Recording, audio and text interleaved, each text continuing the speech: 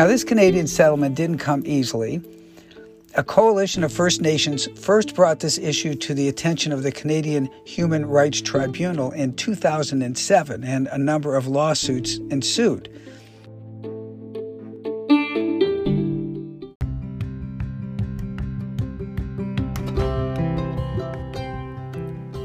Welcome to the Safe Passage for Children of Minnesota podcast. Safe Passage for Children's mission is to ensure that Minnesota has a child welfare system in which children are safe and can reach their full potential. This series of episodes will take a closer look at our short weekly policy blog, or e-brief. If you know someone who cares about children, be sure to share this podcast with them. Stick around for this week's e-brief podcast episode featuring Safe Passage for Children's Executive Director, Rich German.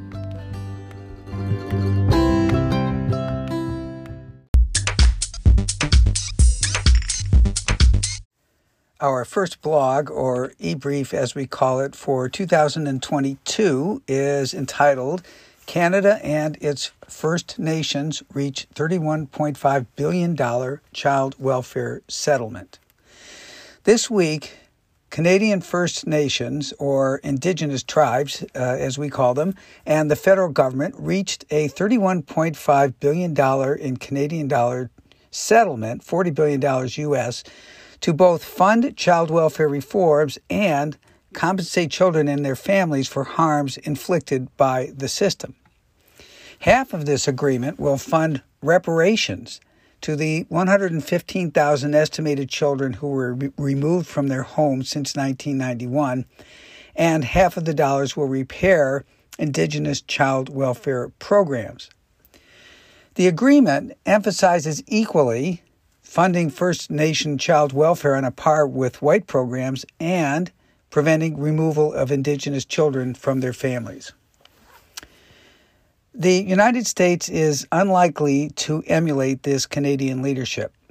The fact that we remain the only country not to ratify the United Nations Convention on the Rights of the Child symbolizes our relative callousness towards children. But we may learn something from our neighbors about how to better balance child safety with improved family preservation practices.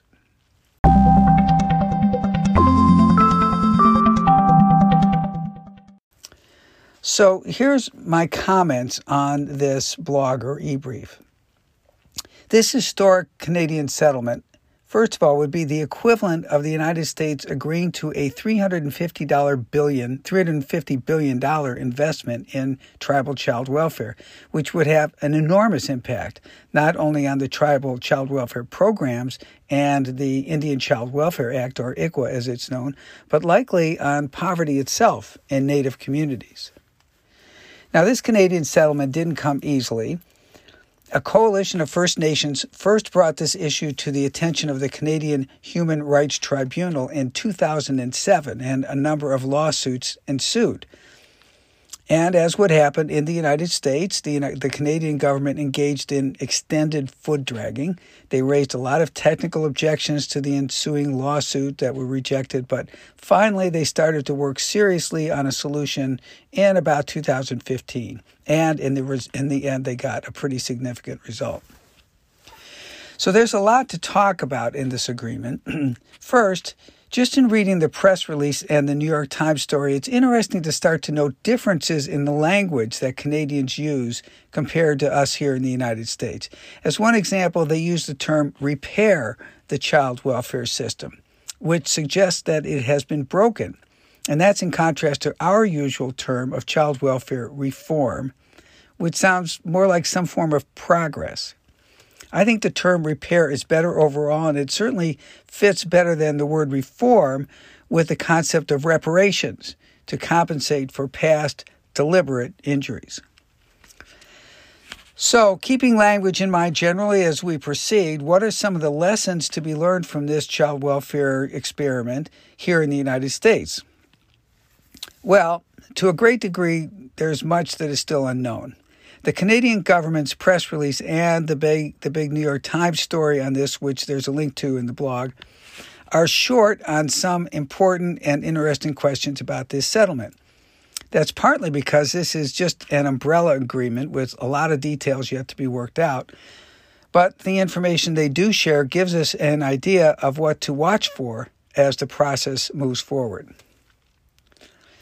On the one hand, the agreement mentions funding First Nation programs on a par with the rest of the system, which in practical terms means on a par with white programs since Indigenous and white families make up most of the Canadian population.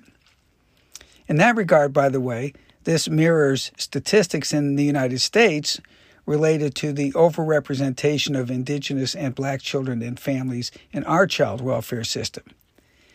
In Canada, Indigenous children make up just 8% of the population, but 52% of children in foster care, which is very similar to the proportion of Black families in child protection in urban areas such as Hennepin County in Minnesota.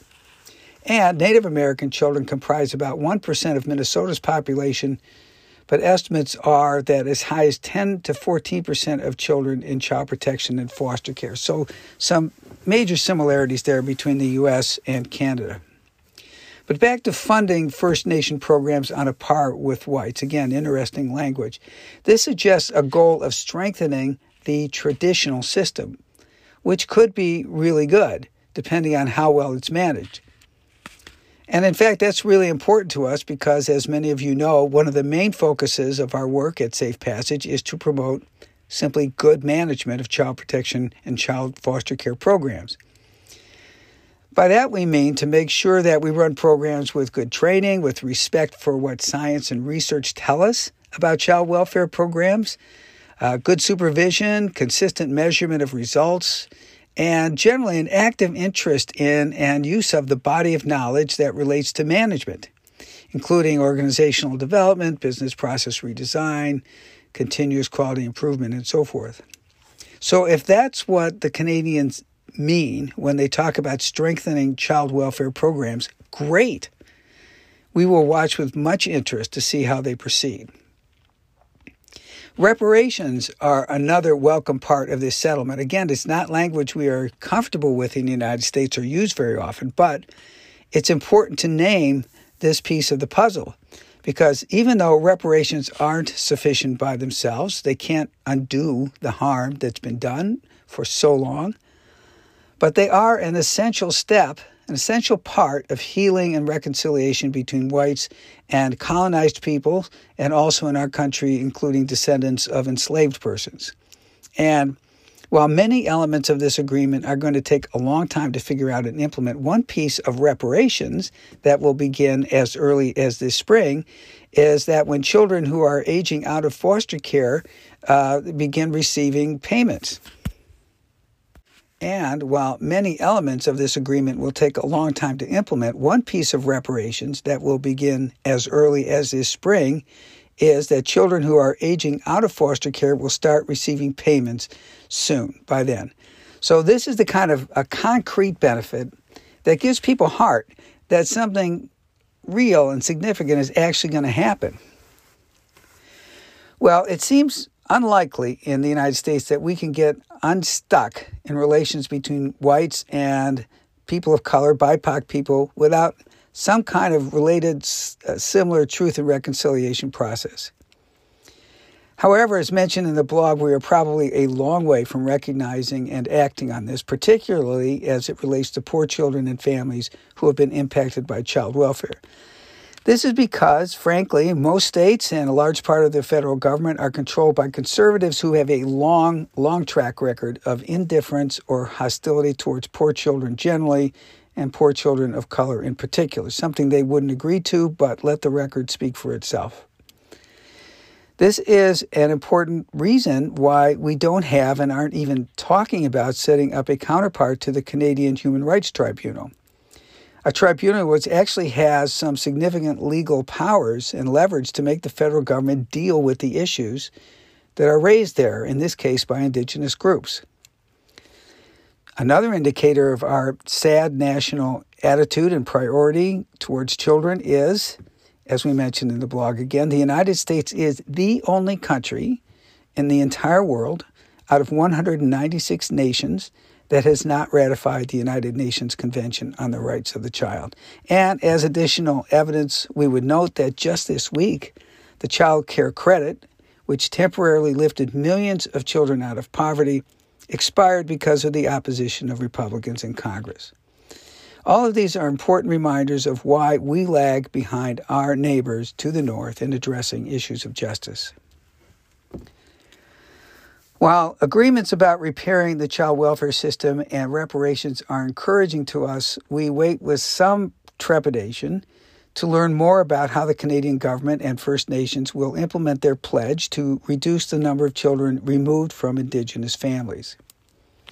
The spokesperson for the First Nations Alliance, Cindy Woodhouse, who is the Manitoba Regional Chief at the Assembly of First Nations, and that is the largest Indigenous organization in Canada, said that the issue behind removing children from their families is poverty, not parenting. Poverty, not parenting.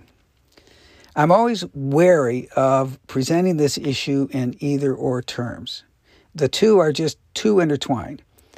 There's solid, consistent research over a long period of time that shows poverty is a major driver of child abuse and neglect across all demographic groups, white as well as BIPOC communities.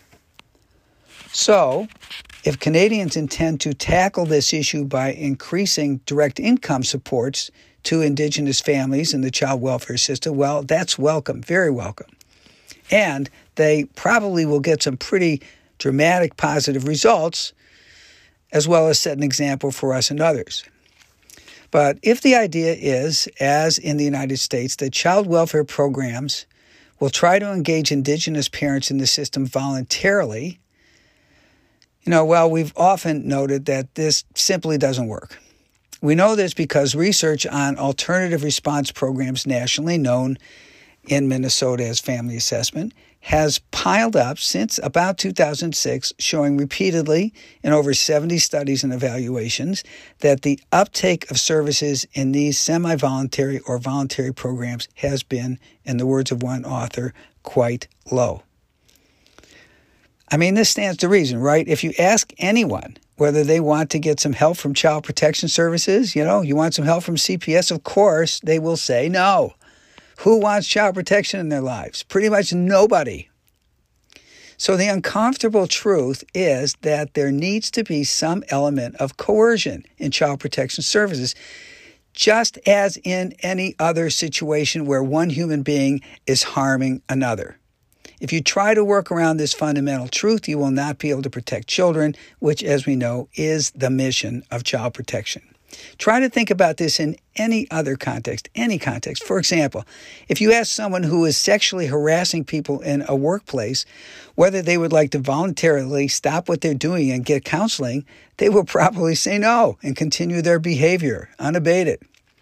Or if you just ask someone who robbed the corner convenience store whether they would like services from law enforcement, they will also say no.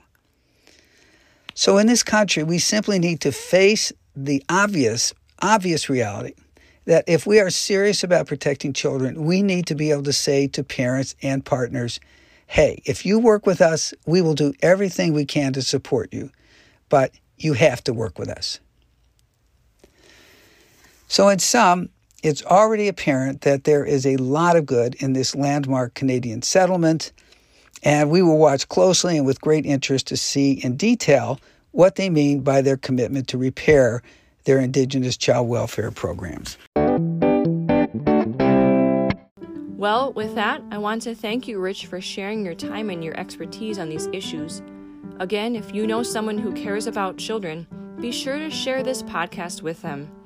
Until next time, this is Safe Passage for Children of Minnesota, working to ensure that Minnesota has a child welfare system in which children are safe and can reach their full potential.